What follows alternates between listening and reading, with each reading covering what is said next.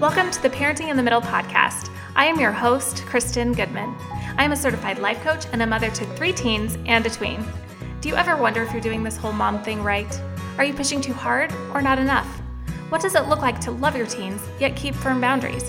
Did you know that you can do all of this without yelling and feeling frustrated? Here in this podcast, you'll find coaching and communication strategies to help you tackle all of your hardest parenting struggles. These strategies will help you parent with more confidence, peace, and influence. I'm thrilled you're here. Let's go. Hi there, and welcome to the Parenting in the Middle podcast. I'm Kristen Goodman, and I am thrilled to introduce you to my guest today, Brooke Romney.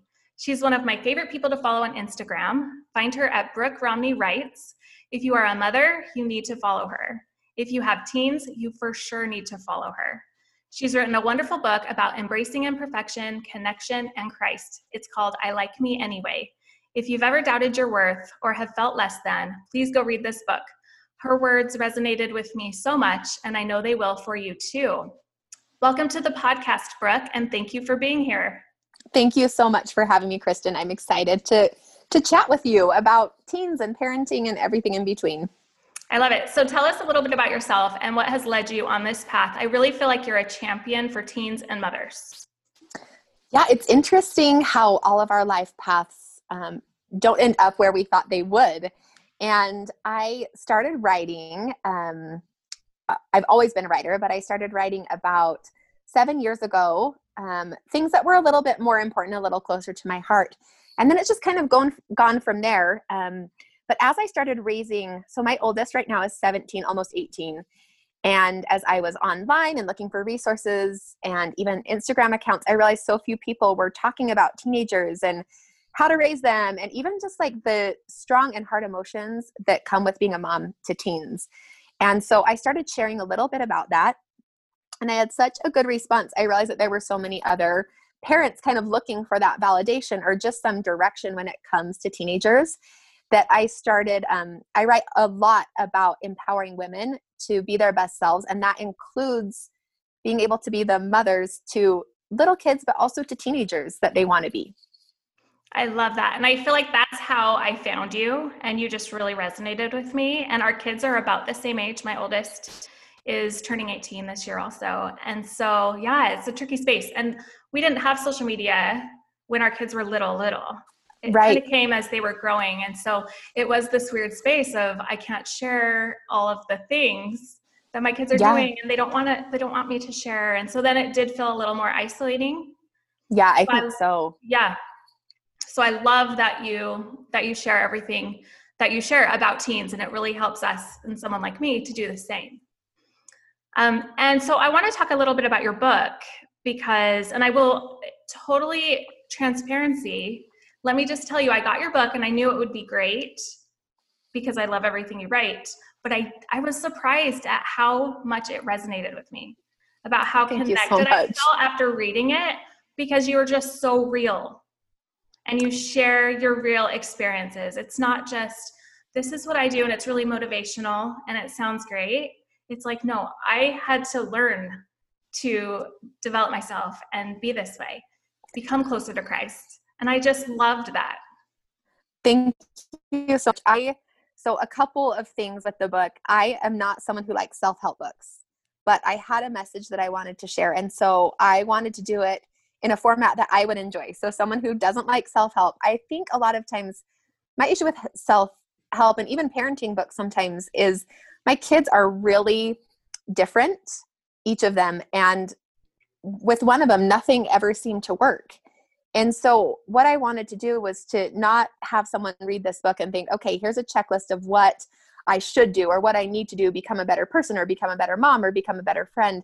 But I wanted to share stories and experiences that would help them be inspired to how they personally could do better in their own life, but more importantly, understand how wonderful they already are.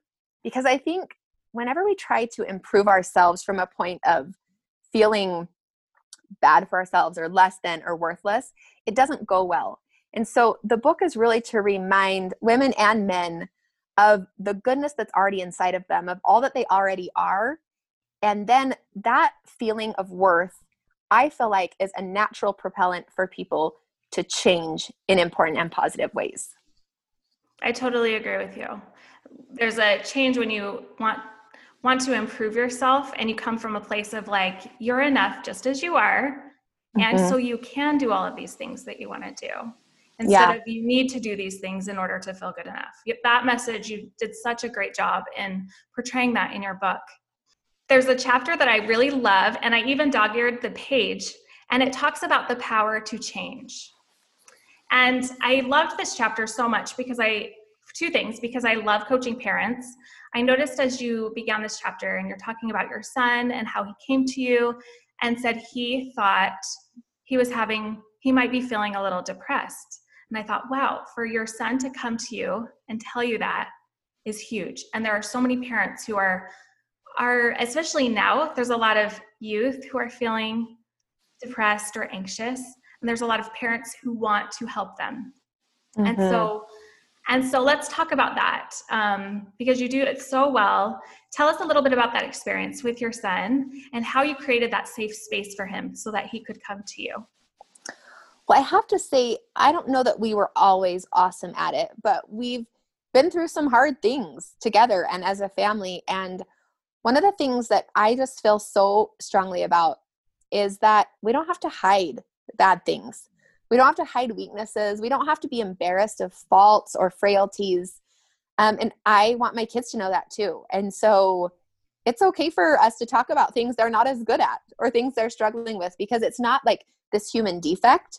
It's just who they are, and it's who I am too. I have plenty of problems and defects, and I like to be honest and open with them.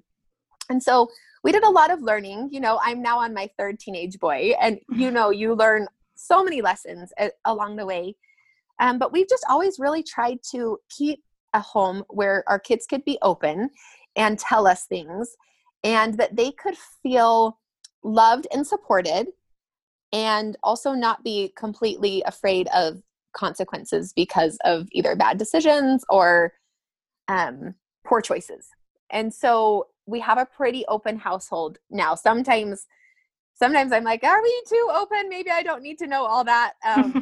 But overall, it's a really good thing. And so we started that. And honestly, I would have to say like some of that started because of some really hard situations. And so I guess I wouldn't wish those on people, but sometimes hard situations create necessary change in our family. And so we are really open. We have a policy where it's okay for me to say, hey, like, I'm noticing this in you, like, what's going on? This feels different. You feel like you're pulling away, or I feel like you're not very open with us right now. Like, is there something going on? And so being able to have those conversations. And Kristen, one thing that's interesting, I always thought that I would be an open parent, but for some reason, even if you're a very open person, sometimes you're not quite sure how to have those conversations as your kids start getting older. You're like, do I have this conversation? Do I bring this up? Do I introduce this into their lives? And so if parents are listening and they're like, I thought I'd be open, but I'm not, it does take practice and like a real like conscious effort to create a home like that. I agree. It does take practice, and it takes doing it and doing it wrong and saying, that didn't work. I'll say it differently the next time. That's how it was for me too. I love how you approached your son about that. Like, what did you say? How did you say it? I'm noticing. You said, I'm noticing. Yeah. I'm noticing you're not as open. And it doesn't sound judgmental. It doesn't sound like you're accusing them of anything. It's something that you are feeling. Yeah. And you're able to be honest about that. And I feel like it comes from a place of concern instead of, why are you so lazy? Why don't you do your homework? It's like, hey, I'm noticing you're sleeping a lot more than normal. Like, are you super tired? Are you not getting to bed? Like, and that kind of creates conversation instead of accusation. I'm not perfect at it, certainly. But when I do it that way, I think there's a lot of openness instead of defensiveness from our kids. Yeah, that's really good. Openness instead of defensiveness. Because I think that is what is kind of a go-to. It's kind of what we tend to do. We say things and then our teens just automatically get defensive. And then it causes that power struggle. Well, and I think even if we like extend that to who we are as adults, like we do the exact same thing. You know, if your spouse comes to you and says, "Why aren't you doing this?" You know, that immediately you're defensive. Whereas if they say, "Hey, like I'm noticing like laundry seems out of control. Like, is there something I can do to help?" That's that's so different than, "Oh my gosh, I never have any clean socks." You know, it's human nature. And we have to realize that our kids, our teenagers are just like we are. They appreciate kindness and respect, and they appreciate concern and people that they know actually care about them. I love that. And I think that is a great way to establish boundaries and expectations, because if you have an expectation that their clothes are picked up and you say, "Hey, I'm noticing that you've got a lot of clothes on the floor," whatever the situation is, "how can I help you?" Mm-hmm. You're kind of honoring what they're going through and helping them, but also maintaining your expectation of them keeping their room clean or whatever the case may be. Well, and even like we actually had a situation like that with one of my kiddos, and he just said, "I'm so busy. Like I am so stretched." And he really is. He's doing a lot and a lot of good things. And so for us, we kind of came to the agreement that he would get his room clean on Saturdays and we would shut the door if it was bothering us. And I know like that doesn't work for everyone. It kind of depends on what your personality is, but what he's doing is important to us. And those things, like we're happy that he's doing all that and taking these hard classes and staying on top of things. And so we were able to give a little bit, but also to maintain expectations of, okay, every Saturday though, it needs to be done and your laundry needs to be finished and, you know, all of that. I love that. I love that so much because you're honoring where he's at and he's communicating with you and sharing his life experience with you. And then you're creating a place of, what's the word, where you're working together. Yeah. Yeah. You know, that's great.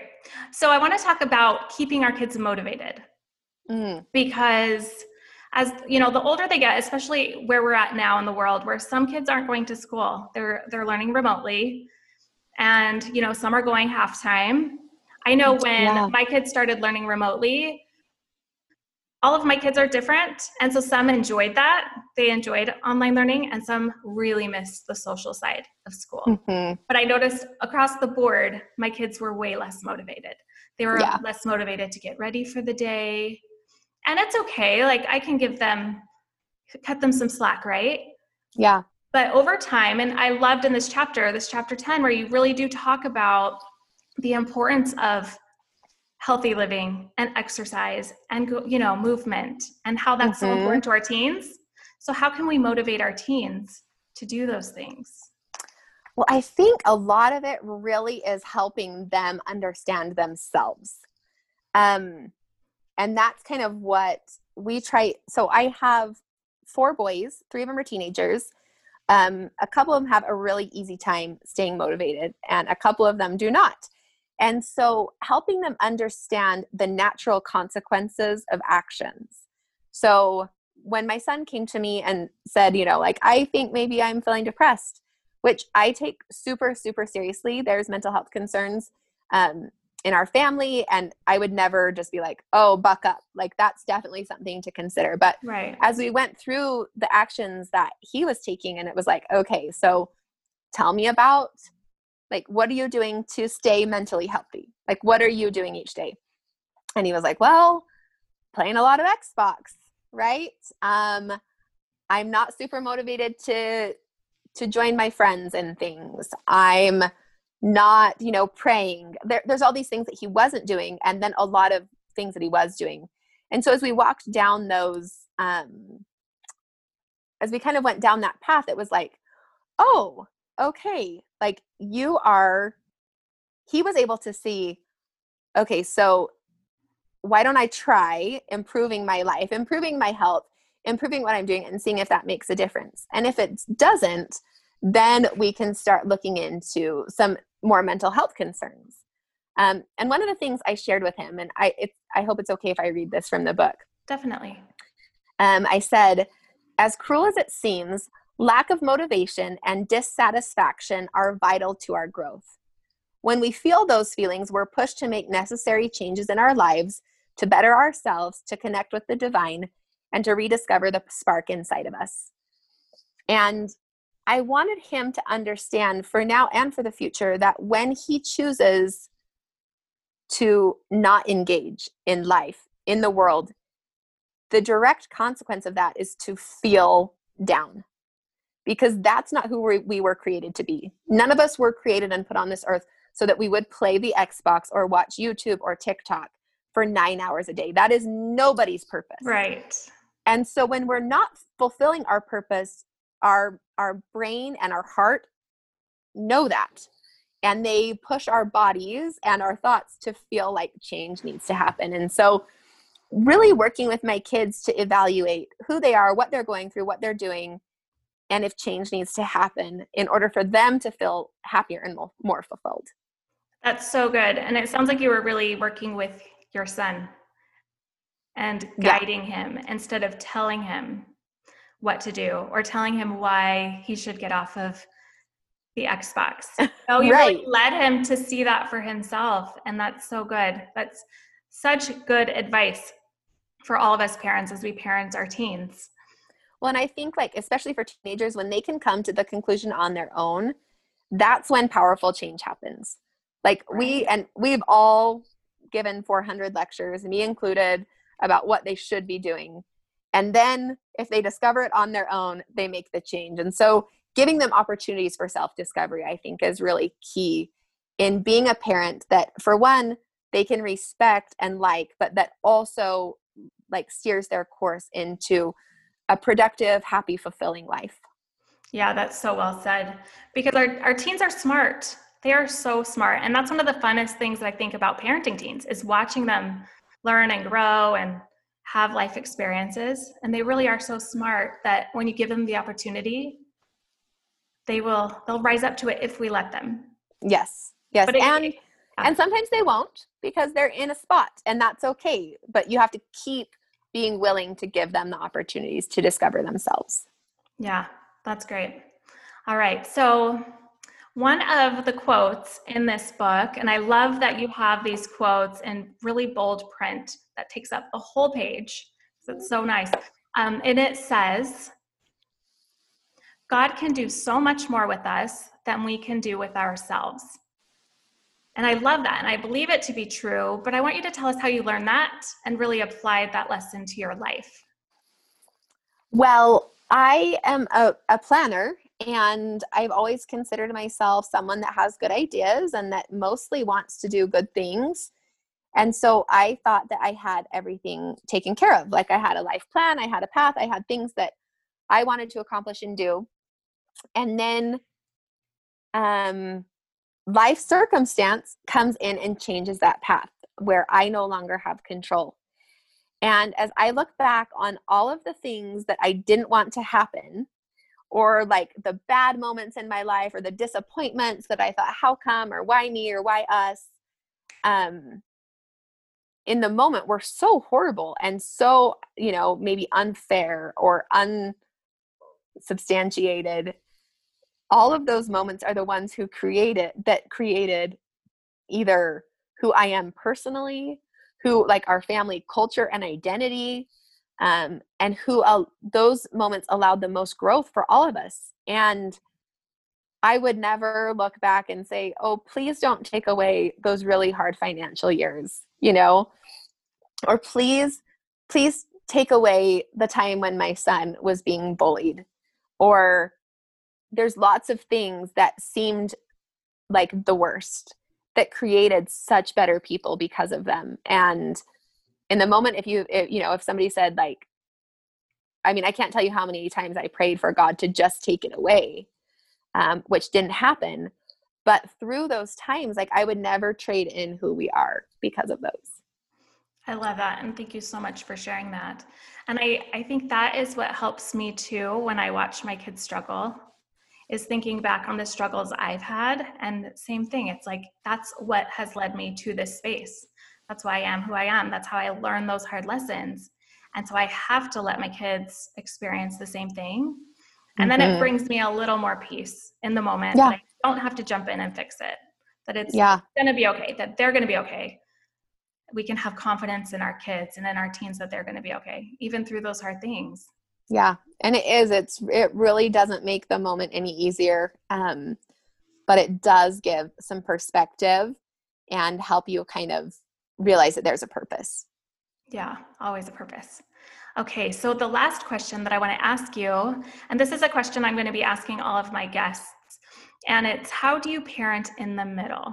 So in this middle place of parenting where you allow your children to have their own thoughts and ideas and make their own decisions sometimes, instead of telling them exactly what you want them to do or just letting them do whatever they want. There's this middle place. Yes. So how do you parent in the middle? It's actually so hard because it would be so much easier to just have a list of demands and have your kids obey. For sure. But I have a child that has taught us how to do this because he has to learn things on his own. And so that has created a much different environment in our home. And so the way that I guess just a little advice for parenting in the middle, for one, enjoy the good times. You do not want to be the person that they think is always out to have a lecture or have a spiritual moment or, any of those things that are so important, but to enjoy the good times, to be present, to laugh, to be silly, to engage in things that you don't love. Because then I feel like when the times are serious and important, there's a relationship that you've built that will allow you, even if it is one of those serious times, for them to still see you as a middle parent, to see you as someone who wants the best for them and not only loves them, but likes them and cares about their own hopes and dreams and desires. And then you can start approaching things that are more difficult. When I think about being in the middle, there's a lot of apologizing when you don't do things right. Yeah. There's a lot of working together in finding a solution to a situation where it's not like my way or the highway, but it's like, hey, so you coming home late isn't working for our family anymore. And what is the solution to that? Like, do you need a reminder text 15 minutes before you're supposed to be home? Would that be helpful? Or do you have this? You've got it and you just need a reminder that curfew is midnight, Or do you need us to relax once a month when you want to go to a movie and it's going to end at 12:15? Do we need to say yes to that so that all the other nights you can be home on time? But really just having that openness and a conversation and a willingness to bend when the time is appropriate, and then knowing kind of where your boundaries are and when you have to say, I'm sorry, this is something that's important and we've got to stick to the rules. So good. So good. And it really comes from a place of confidence, because I think in my life, when I've parented in more of the authoritarian way of, you're home late, you need a consequence, go to your room, this is so disrespectful, all of those thoughts that we can think sometimes, it's so freeing to just allow yourself to give your kids grace, give yourself grace, like nothing has gone wrong, and have that conversation. Then you can find a solution. Like you were saying, is it just the 15 minutes you need? Do you need the reminder? And it's guiding them. Right. Well, and them being able to feel heard also makes the outcome something that they can buy into, and so when you have those conversations, telling them, I would love to be the parent that can fall asleep before their kids get home and know everything's okay, but I can't and I'm exhausted. So that's why I need you to come home by midnight. That's as late as I can stay up and still function on the rest of the weekend. Or, I'm so sorry that none of your other friends have curfews. I understand that their parents are okay with that, but it just doesn't work for me. So how can we meet in the middle? What can we do so that you don't feel like you're always the one, with all the rules, and I don't feel like I'm always the one with a kid who never keeps the rules. And so just opening that up instead of being so serious about everything. Yes, so many good tips for conversations that we can have with our kids. So tell us where we can follow you and where we can buy this book, I Like Me Anyway. Yes, so I am on Instagram and I'm really active there at Brooke Romney Writes. I try to focus on teens twice a week so that you can get lots of good teen information. My book is on Amazon and Audible, and I have a website, brookeromney.com, if you want to look up past articles or have something that's a little bit more searchable and easy to find past articles, links to other podcasts that I've done, and a link to my book. Perfect. So much good stuff there. I'm excited for all of my listeners to get to know you if they don't follow you already. And I'll put all of your information in my show notes as well. Thank you so much for being here with us today. Thank you, Kristen. Thanks for listening to the Parenting in the Middle podcast. I am so grateful you're here. I'm excited to announce that my most requested training is available to you right now for free. Grab my How to Avoid a Power Struggle with Your Teen over on my website, KristenGoodmanCoaching.com. Simply click on the Here's How button and you'll be in. Interested in working with me one-on-one? I've got a 4-week intro course to self-coaching that you won't want to miss. Find more info at KristenGoodmanCoaching.com/self-coaching mastery. Thanks again for listening. Remember, you are the best parent for your teen. Talk to you soon.